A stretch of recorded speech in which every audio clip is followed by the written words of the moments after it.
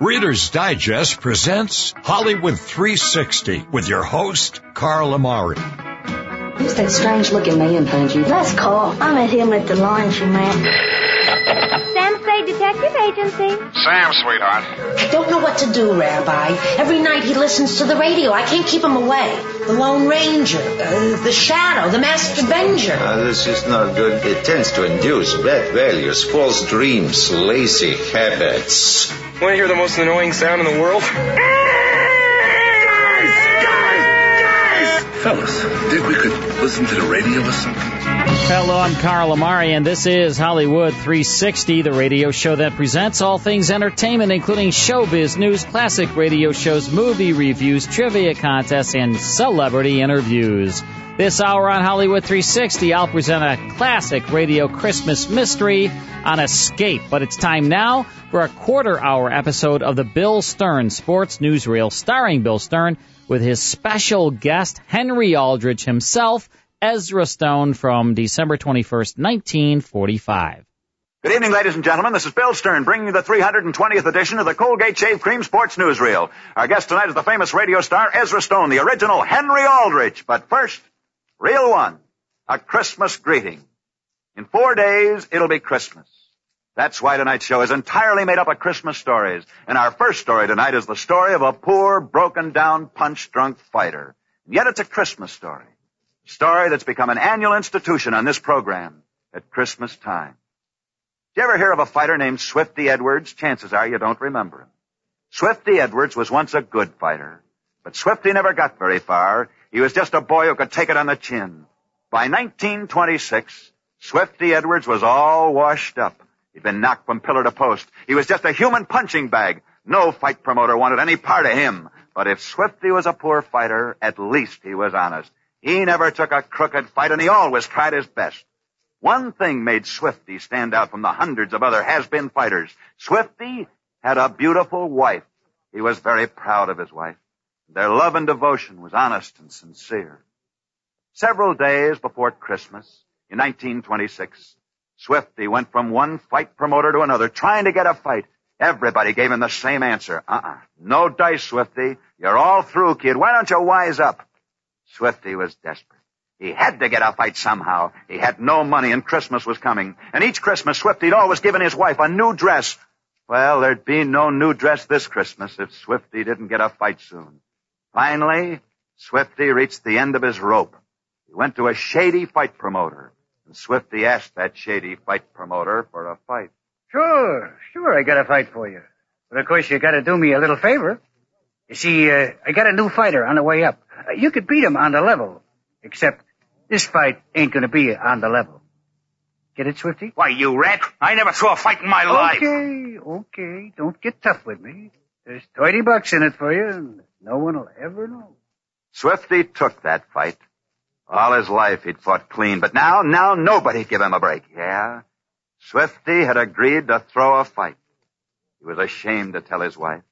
Instead, he tried to act enthusiastic. Gee, honey, I got a fight. Boy, will I murder that guy. It's a cinch for me. Look, I got the money in advance. $30. Here it is. Here, honey. Here's your Christmas present. Get yourself that new dress. Don't worry about me. I'll win easily. Swifty was happy. At least his wife would never know how he'd gotten that money. Christmas Eve came. Swifty climbed through the ropes to fight his first crooked fight. In the first minute, he realized that if he wanted to, he could win. But he'd made a bargain, and so in the second round, he went down and he was counted out. Quickly, he dressed and left that fight arena. It was Christmas Eve. His wife would be waiting for him. At least he hadn't let her down. But as he entered his shabby room, his wife met him at the door. Her face was twisted with grief. Swifty, what happened? You told me you were going to win. You said you couldn't lose. You never told me that before. What happened tonight, Swifty? For a moment, he didn't answer, and then he spoke. Never mind, honey. It's Christmas. Come on, let's be happy. Can I see your new dress? His wife looked up as she said, I took that $30 you gave me, Swifty, but I didn't buy a new dress. I wanted to give you a Christmas present, too. You said you'd win, so I bet the $30 on you to win. And now we've got nothing. Yep. That's the story. And each year when it's close to Christmas like it is tonight, I always think of another Christmas. And a poor punch-drunk fighter who tried so hard to say, Merry Christmas. Reel 3. Colgate's camera close-up of Henry Aldrich. Probably no youngster's voice is better known to America's radio audience than is his. A great star, a great director. Here he is in person, Henry Aldrich. Good evening, Bill. Say, can I step out of character? Why, certainly, Henry. But if you're going to step out of character, I guess I'd better introduce you by your real name. Ladies and gentlemen, a very fine actor who impersonates Henry Aldrich on the radio, Ezra Stone. Thank you, Bill. But instead of being interviewed tonight, I'd like to tell a story. Please do. Well, my story begins back in 1912, when a certain American youngster was the best pistol shot in the United States. And because of this, he was selected to represent us in the Olympic Games that year in Europe. He was matched against the finest pistol shots from all over the world. The American boy came through the preliminaries with flying colors, until finally only he and a German marksman were left. Each took careful aim as they began their final round, and the American lad shot 10 straight bullseyes, a perfect score.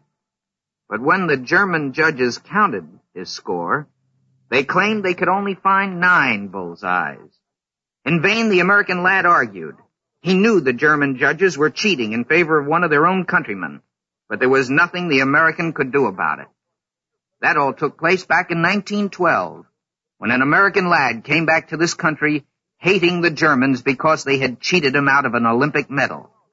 But somehow, I think that American got his revenge, for it was he who led the American armies into Germany in this war. Today, he died. But even though he's gone, he will never be forgotten, for his name was General George S. Patton.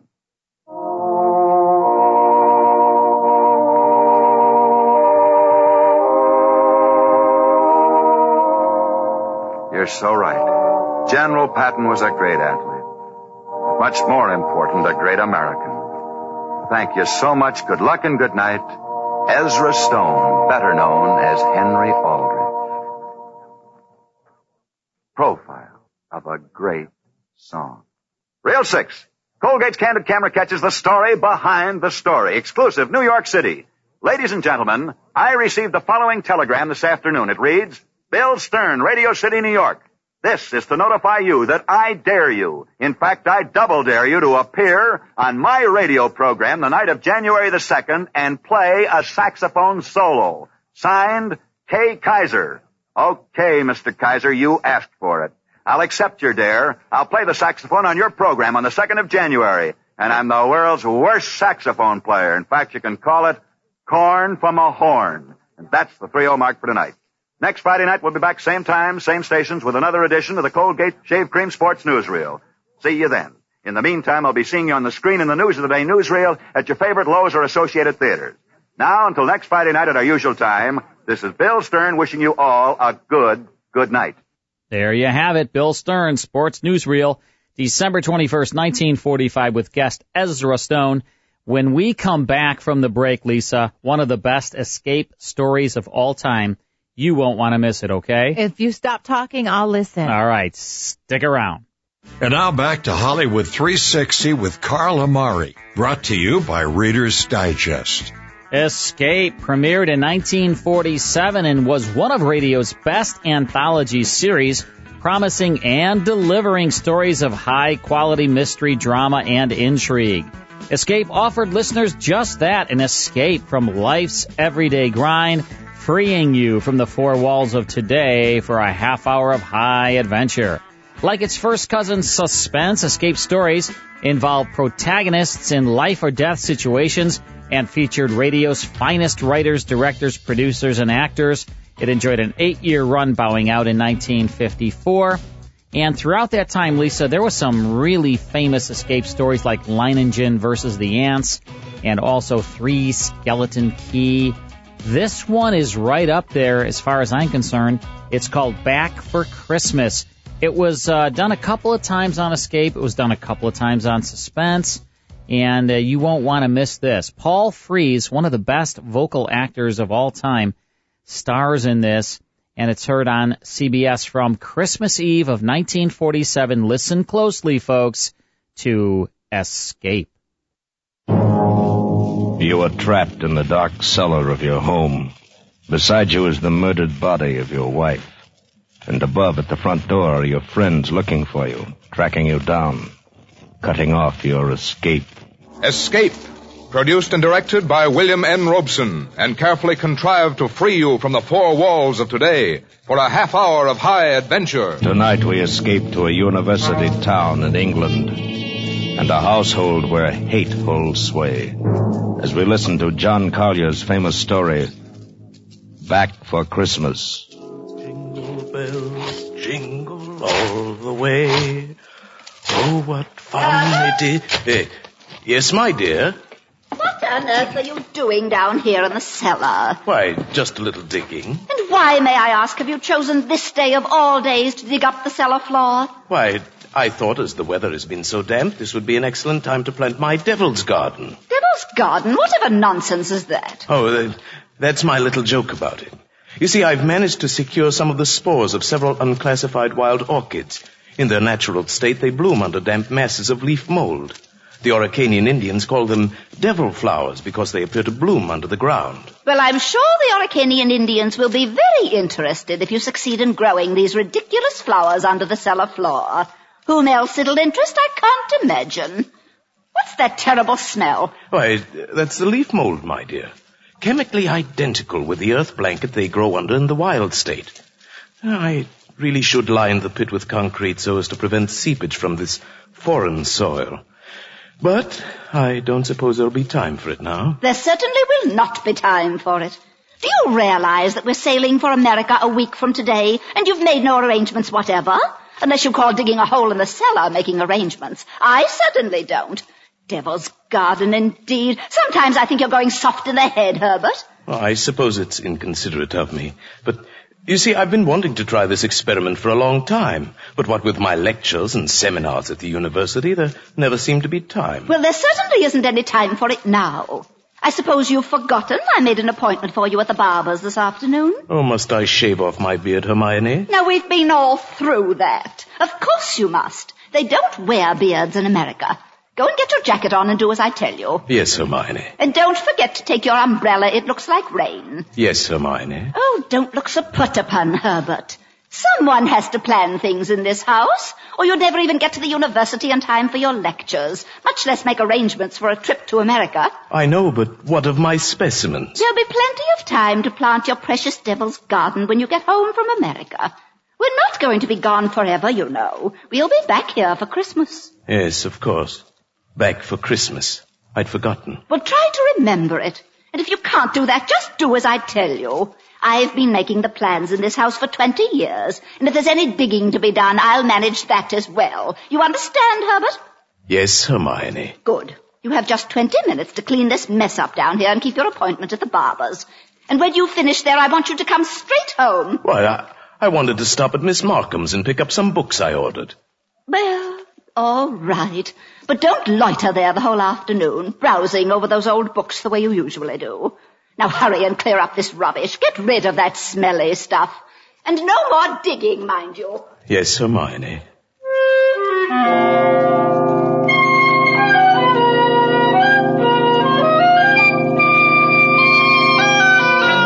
Yes, Hermione. How many years have I been saying that? 10 years? 15? 20? Clear up the rubbish. Yes, Hermione. Don't forget your umbrella. Yes, Hermione. Do this, do that. Yes, Hermione. Yes, yes, yes. How much longer can I stand this?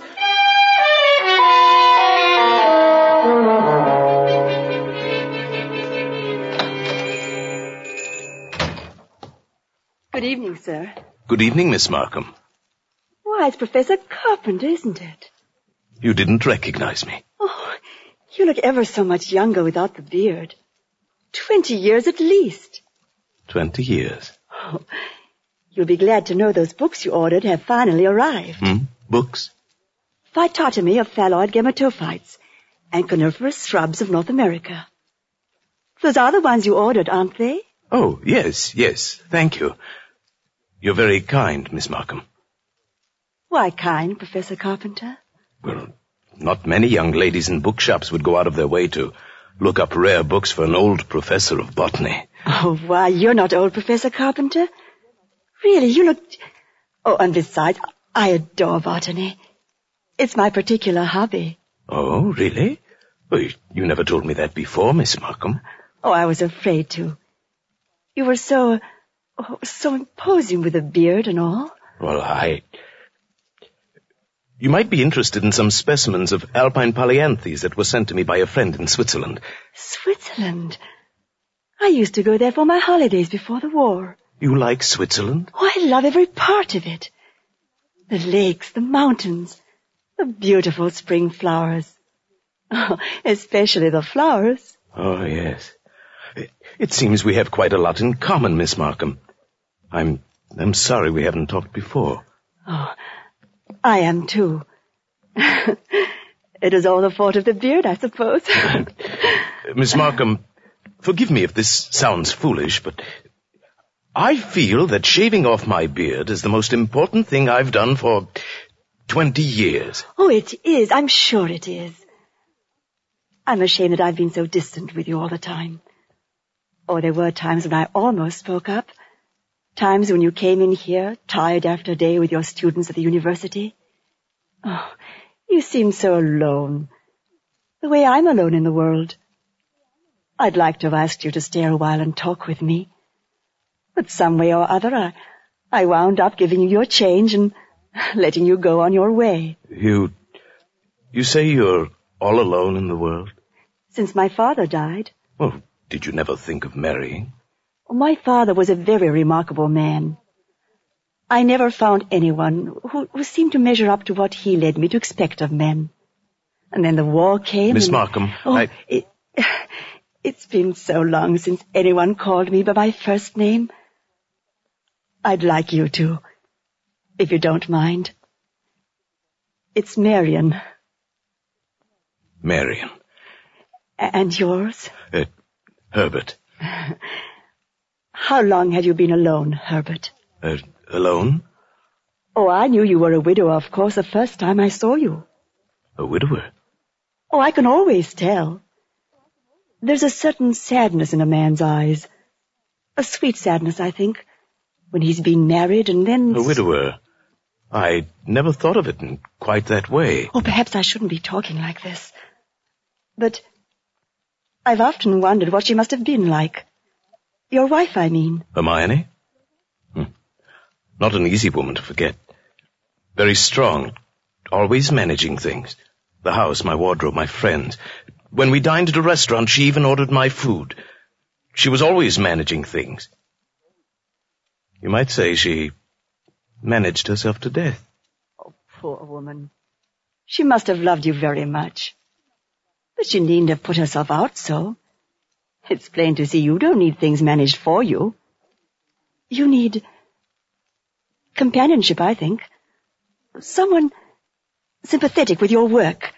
But the last thing on earth you need is a manager. How well you put it. The last thing on earth. That's the first time I thought of it, of course. But suddenly a whole new world opened up before my eyes. Marion and America and no more of Hermione's planning my life for me.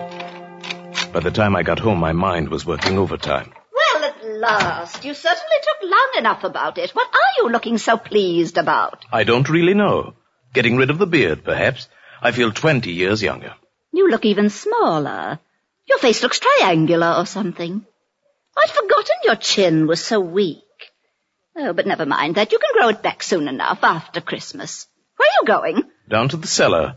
I just bought this electric lantern, and I thought I'd put it away down there. Now, whatever possessed you to buy a thing like that? I don't know. I rather like this lantern. Might come in handy. Who knows? Now, Herbert, don't start digging down there again. I've 100 things to do putting the house in order before we leave. I want you to carry these boxes upstairs for me. Yes, Hermione. And if you're going down to the cellar, take this along and stuff it into the furnace. But this is my old bathrobe. I may need it. Oh, nonsense. I bought you a new one. Get rid of it. And don't start puttering down there with that devil's garden or whatever you call it. I'm through digging, my dear. I think the pit is quite deep enough now. For my Devil's Garden. Is that how you talk to Dan at home? Yeah, well, depends which woman are you speaking of. I'm talking about Hermione. Oh, no, I'm the nice, yes, sweet, Hermione. flirtatious, beautiful one. Yes, you're Marion? Yeah, I'm Marion. Yes, Hermione. The librarian. Yes, Hermione. Boy, is she a rag. Yeah, she's just like a naggy, raggy... Well, no wonder he wants to be a widower. Yeah. This is a good story, right? I'm into it. I'm waiting for the next part. He's digging in the cellar. What's with all these commercials? I bet you he digs something about the size of Hermione. All right, well, don't give it away. No, I'm not giving it away. I mean, they're setting it up nicely. It worked out perfect for him because here he meets the love of his life right when he's pretty much had it with Hermione, hasn't he? Yes. Yeah, so we'll see what happens here yes. as he's digging away. But I could see you talking to Dan like that. Oh, yeah. Dan, take this downstairs. Dan, do this. Dan, do that. Yeah, well, Dan, do this. Dan, come home from work. Poor Dan. He's a lawyer. Look and what he's got to put up with. He's an attorney. He's dealing with all kinds, stressed out. He's at work, 25 hours out of 24. And then he comes home and I say, and you Dan, do this. Dan, did you make food? Dan. As my mom says, poor Dan. Yeah. I could just see you, telling him. Oh yeah. Did you scrub the floors, Dan? Yes. That's the first thing he does when he gets home from work. I could just see you, Lisa. Yep. Mm-hmm. And I'm one tough cookie. I tell you. You are like that Hermione woman. Oh yes, there. just call me Hermione. Yeah. All right. We'll get back to Escape. That's back for Christmas, starring Paul Frees. What a voice on him. Oh yeah. He was Boris Badenoff on the Rocky and Bullwinkle cartoons and lots of other cartoon voices. I remember that. Boris Badenoff. Paul Frees. Yeah, terrific. Stan Freberg used to work a lot with Paul Frees on some of his comedy albums and things. All right, here is another song by the great Jim Morrison of The Doors. There's a killer on the road. His brain is squirming like a toad. Take a long holiday. All right, so if you know what song that is, call us toll free, 855-360-H360. There's a killer on the road. His brain is squirming like a toad. Take a long holiday. Win some fabulous prizes. Call right now, toll free, 855-360-H360. We'll be right back. Now back to the best in classic radio on Hollywood 360, brought to you by Reader's Digest. All right, this is Hollywood 360. I'm Carl Amari. This is the Hollywood 360 Radio Network. Lisa Wolf is my co-host over here. And without you, Lisa, there would be no show. I know. I feel that way, too. So we agree on that. And I think that's how most people out there would believe and agree also. I'm okay with that. You are Hollywood 360. I feel it in my bones. This show it's all about Lisa. No, it's not, but it is. No, you're awesome. We love you, Lisa. I hope I add something to the show. First it's Lisa, then the classic radio show. This is the order of priority. Well, Lisa Wolf, then the classic radio shows, and then Lisa Wolf. Then, let me think. Well, can I just interject and be clear that when we first started the show, I was with you as maybe what we call an intern. Yes. And I worked my way up in the world to become your co-host. So it wasn't without a lot of hard work and dedication, without a doubt. That's right. And you know what? You have made... Lisa didn't have any radio training, right? You had no... You didn't do any radio and communications in school or anything, did you? I didn't do radio, but I've taken a whole lot of acting classes, and I have a lot of acting experience. You really didn't have any radio experience? Well, since then, I've taken some voiceover classes and gotten a little training under my belt. But when I first started, I was a newbie. I think you have become just tremendous on the radio. You are like a disc jockey. You're a DJ. Right. Well, thank you. DJ. We're a good team, Lisa Carla. DJ Wolf. We make a good team. I think that's your middle name now. Instead of Broadway Lisa, Lisa. Yes. Well, no, actually, it's Broadway Lisa Wolf. So whatever. What's your middle name? You know what? In real life, you mean? Yeah. I don't know. Come on, Yeah. just tell us. I don't It's like not such a big deal. Come on. Can I say yours? Because I know it. What is it? Should I say it out loud? Yeah. Peter. Yeah. Okay. So what's yours? Lynn. Oh, nice. That's a nice name. It's okay. So let's change it to DJ. I'd actually I'm just going to prefer start that. calling you DJ. I'm okay with that. All right. So here is a song by the great Jim Morrison. There's a killer on the road. His brain is squirming like a toad. Take a holiday. Take a long holiday. Oh, I almost said the title. You're Wait. going to take a long holiday pretty soon here. You're going to Florida. I'm going to take a short holiday. Florida. I'm going to miss one little show, and then I'll be back. She abandons us. She just leaves once a year. us. One show a year. That's it. Well, you're going there, and then in January, I'm going to Utah. Yeah, but you won't be missing the No, show, I won't miss will the you? show. I'm going to go during the week. Okay. But here out in California is Kathy. Hi, Kathy. How are you? I'm great. How are you? I'm doing well. Kathy, where do you live? What town? I live in Redding, California. Oh, Redding. Yeah, that's awesome there. Beautiful. And Land weather. of the guns. Yeah, weather nice today? Yeah, today was nice. It's been raining, so Yeah. it's been great, but today was actually nice. Nice. Very good. Well, I'm glad you're listening to the show and you knew this Jim Morrison song. Absolutely. It's Riders of the Storm. Yeah, you win. You're a winner. Awesome job. And You know what? You two are two peas in a pod. Yeah? It's true. Yeah. The show is not complete without either one of you. You're so sweet. I'm telling you, that last show, the show with the bank robber. Yeah. Oh, yeah, Tales of the Texas Ranger. My husband tear. See? Yeah, I'll tell you what, that was a really, really sentimental, really great show, right? It's awesome for Yeah. Christmas. I know. Well, this is a creepy one that we're listening to now. It's pretty cool. It has a really interesting twist ending, so make sure you keep listening. Kathy, you're a winner. Thanks for calling in. Appreciate you. You bet. Thank All right, you. thanks Bye, a lot. Kathy. Appreciate it, Kathy. Kathy knew it, Lisa. She knew sure it was did. Riders on the Storm. Uh-oh, here we go. Right? I'm going to sing it. I think I'll just sing it right now. Okay, Ready? go ahead. Take a long holiday. Maybe I can get a record concert. Yeah, you keep going. Let's hear What it. am I calling a concert for? A record contract. Keep singing. I mean, I'm a frustrated singer. You're just frustrated. I'm just frustrated. Just a frustrated I'm very frustrated. man. Very frustrated, not very tall man. I didn't say that part. I Height just challenged. I'm height challenged, Lisa. You say it to yourself. That's fine. I'm not going to make fun of you. I don't play your game. But I'm the tallest one in my family, so. Well, that means a lot. Yeah, I guess we're just all really short.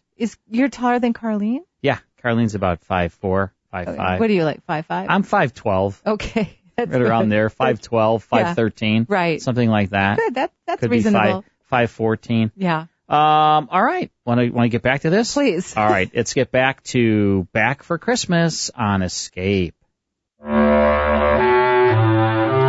It would all have to be carefully planned, of course. Just as carefully planned as Hermione was planning the trip to America.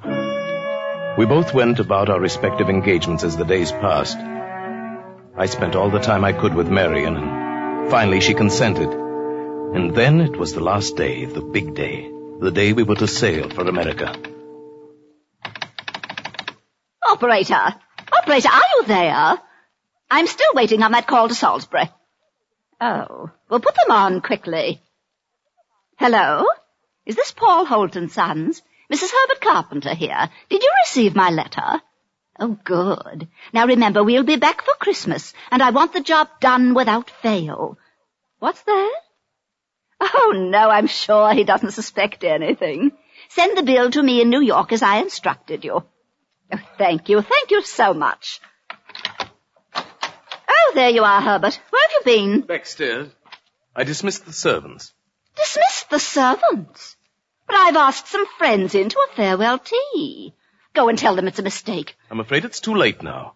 They've packed and gone. Oh, you have messed up things properly. How many times have I told you to leave things to me? I make the plans around here. Yes, Hermione. You'll have to do better than this when I plan the trip home, or we'll never in the world be back for Christmas. Back for Christmas, back for Christmas. Must you keep saying that? Well, why not? We are coming back for Christmas, aren't we? Supposing I were offered a professorship in one of those wealthy American universities. Nonsense. Americans care nothing for botany. Luther Burbank was an American. Well, that's different. What have you ever done except muck around in the dirt with a lot of roots and tubers? They've asked me to lecture. That means something. Of course they asked you to lecture. Americans are paid to hear any foreigner deliver a lecture once. Now, there's no use getting yourself in a state about this, Herbert. No doubt this extra money will come in very handy when we arrive back for Christmas. Precisely. And it's no good you're making a joke of it. Heaven knows where you'd be today if I hadn't got a sense of time. Yes, my dear Hermione. And since you've been so foolish as to dismiss the servants, you may empty the ashtrays and straighten up this room while we're waiting for the guests to arrive. I'm going upstairs to change. Call me when they get here. Yes, Hermione.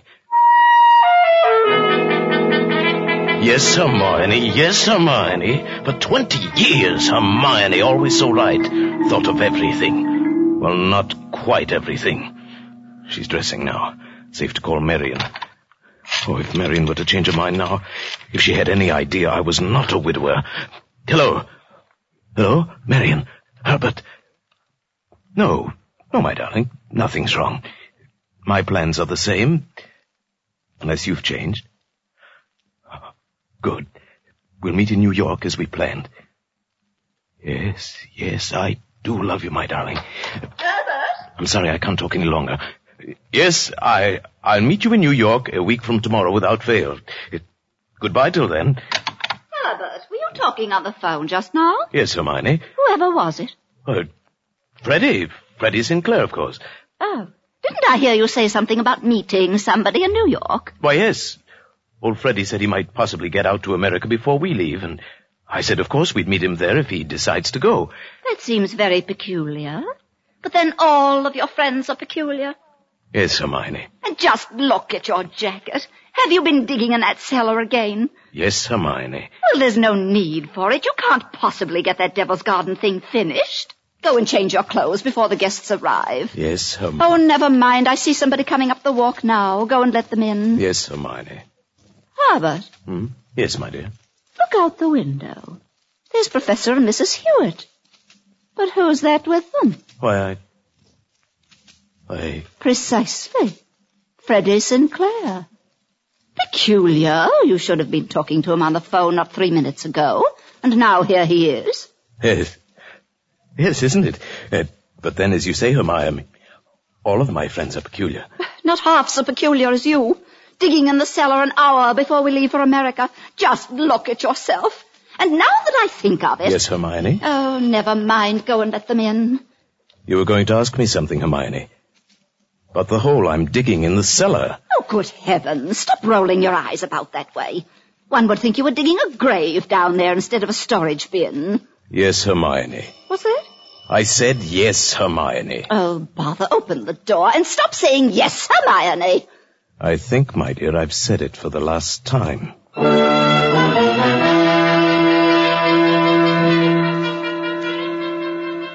Back for Christmas. Hermione was so positive we would be back for Christmas.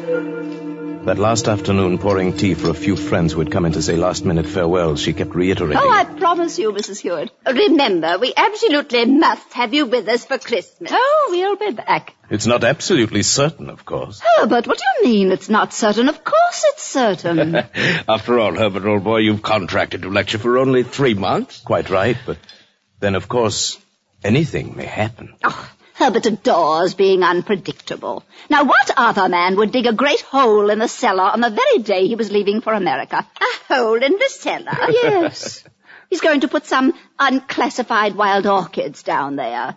A devil's garden, if you please. Sounds mysterious. That's Herbert, though he's really quite simple once you find out what he's up to.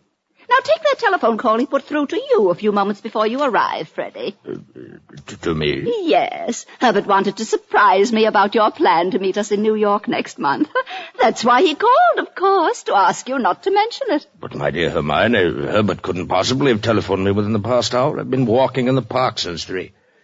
He didn't telephone you? Well, how could he? And as for my going to America... Oh, no. Come, Freddie. You may as well own up. Hermione has found me out again. But Herbert, old chap, I really don't understand. There. You see what a poor liar Herbert makes. He's red as a beetroot. Aren't you ashamed of yourself, Professor, stringing poor Hermione along like that? And as for you, Freddie, I'm furious you said nothing to us about going to America. But look here, old girl, I've been trying to tell everyone that I have no... stuff and nonsense. The game's gone on long enough. Perhaps Herbert's merely planning a surprise for me. Yes, let's leave it at that, my dear. Well, we must start getting ready. It was marvelous of you to come in to say goodbye. And don't worry about Herbert's little jokes. I will bring him back for Christmas. You may rely on it. They all believed her. For years she'd been promising me for dinner parties, garden parties, committees. And the promises had always been kept. This time they wouldn't be. I'd seen to that. The servants were gone for good, the farewells all said. I had timed to the minute how long it would take to fill in the hole in the cellar, in my devil's garden. Upstairs in the bedroom I undressed, folded my clothes over a chair and put on my old bathrobe. Then I opened the door into Hermione's room. Are you ready, Herbert? Hermione, have you a moment to spare? Of course, my dear, I've just finished. Then do come in here for a moment. There's something rather extraordinary here. Good heavens, Herbert, what are you lounging about in that filthy old bathrobe for? I told you to put it into the furnace. I shall do it today, yes. I really will, I promise. Well, high time. Now, what is it you want to show me? In the bathroom here. Just look. Who in the world do you suppose dropped a gold chain down the bathtub drain? Nobody has, of course. Nobody wears such a thing in this house. Then what's it doing there? I don't see anything. Here. I'll hold this flashlight for you. If you lean right over, you can see it shining deep down. Oh, such a lot of nonsense. Just whisper. I don't see it, Herbert. Go on looking, Hermione. In just a moment. Herbert, I absolutely refuse to wait. Herbert, what are you doing? Take your hands off my neck. I will, Hermione, just as soon as I've finished the arrangements for my trip to America. What are you talking about? You thought you were the only one who could plan things, didn't you, Hermione? Well, I've been making some plans of my own this past week. In exactly 2 minutes, you'll be dead, Hermione. You see, 2 minutes. I've planned it very accurately. You'll never get away with it. Let me go. I thought you'd say that, but I will get away with it. You won't mind the smell of the leaf mold down in the cellar when I take you there today. Yes, that's where you're going, Hermione.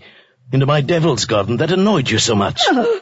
The soil is full of clay. It won't settle too much. In a month or so, it won't even look as if it had been dug up. My friends, they all expect me back for Christmas. They don't hear from me, they'll wonder. And if I don't come back, they'll start asking questions. Oh, no, they won't. Because you'll write them letters, Hermione. On the typewriter, as you always do. They'll be signed H in that neat, cryptic way you always sign your notes to your friends. Let me up. No. It won't work, Herbert. You never were any good at planning things. Oh, but I've changed, my dear. I've learned from watching you all these years. The lecture people in America, they'll expect you to be traveling with your wife. I will be traveling with my wife. But her name will not be Hermione. Fortunately, they'd never met you. I'll write a few letters home for you. Then fewer and fewer. Write letters signed with my own name, always expecting to get back, but never quite able to. Keep the house 1 year, and then another and another. They'll get used to it. I might even come back alone in a year or two and clear it up properly. Say you died in America. Nobody will ever suspect you're lying under the floor of the cellar in this very house. Oh, but it won't work, I tell you. That pit you dug in the cellar, I can assure you, my dear Hermione, it will serve its purpose well. Sorry, my dear. I've got to get this done on schedule. You have just 5 seconds to say your prayers. Oh, but you must listen. The cellar. Don't do it, Herbert. Herbert! Yeah. Oh. Hey.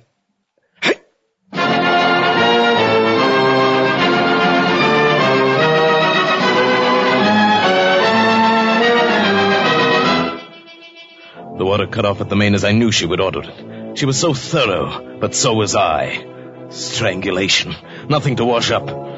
The electric current shut off exactly at 1 o'clock, just as she ordered it. She thought of everything. So did I. My nice new electric lantern, plenty of light to work by in the cellar. The old bathrobe she wanted me to throw away came in handy now if there should be any chance blood stain. Then into the fire with it afterwards, the last evidence of my devil's garden. It was going well. Still an hour till I had to leave for the boat. The hold was almost filled. No. Oh, no, not now. Go away, please. Whoever you are, go away. Did I lock the front door? If it's the Wallingfords... Oh, no. Go away. Go away. I say, Herbert, old thing. Woohoo, Hermione! Just keep calm, quiet. They won't look down in the cellar. Keep calm. They'll go away. Oh, all right. Only I want a last drink with old Herbert. He'd be hurt, you know. All right, let's hurry. We can be back by 6:30. 6:30. There's still time. After that, it was easy. Put the finishing touches on the Devil's Garden, dress fast, get out of the house before 6:30. Take the boat trade to Southampton and board the ship for America. All according to plan. Hermione's plan.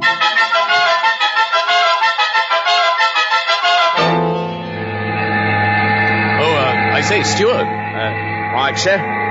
My wife is indisposed. She'll be taking her meals in our stateroom. Oh, for the old voyage? Yes, for the whole voyage.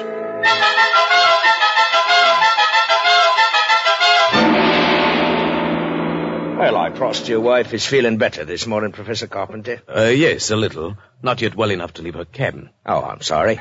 Oh, by the way, here's a copy of the radiogram you sent for your wife last evening. Oh? Oh, thank you. I'll just check it over. I say, look here. What is it? Did the typist make a mistake? No. No, nothing important. She can correct it later.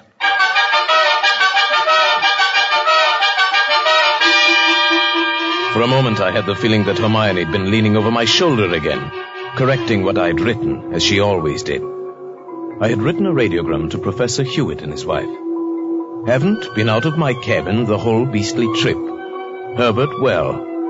We now doubt we will be back for Christmas. The copy read, we no doubt will be back for Christmas. Exactly what Hermione would have written. The rest of the voyage was uneventful, and Marion and I met in New York and were married just as we'd planned. Just as we'd planned.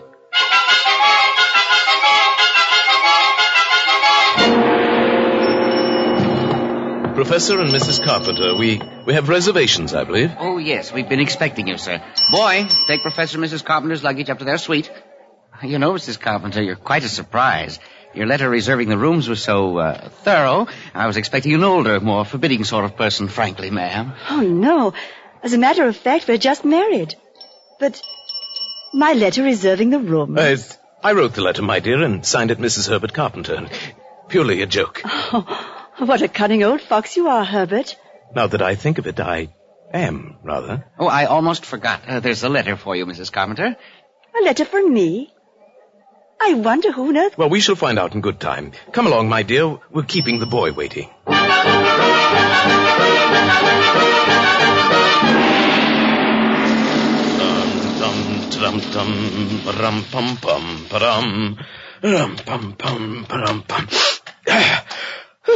Nothing like a cold, brisk shower to put a man to rights.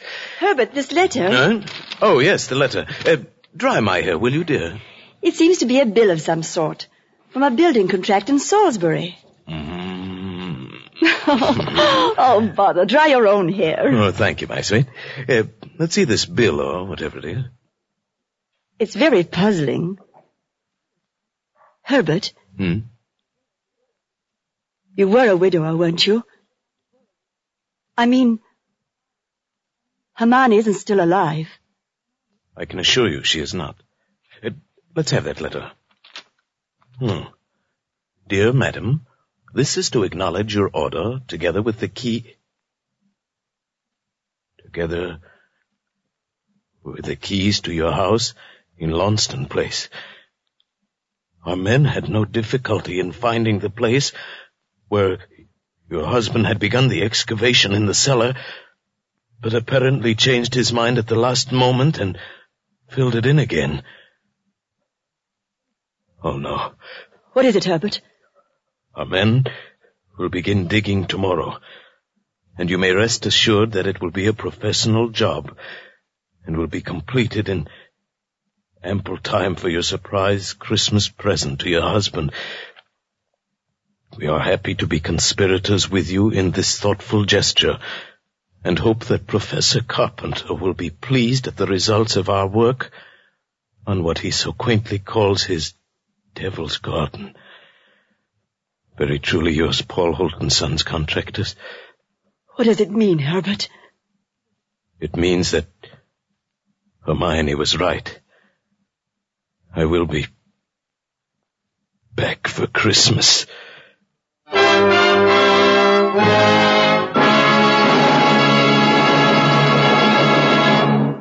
Escape is produced and directed by William N. Robeson, and tonight brought you Back for Christmas by John Collier.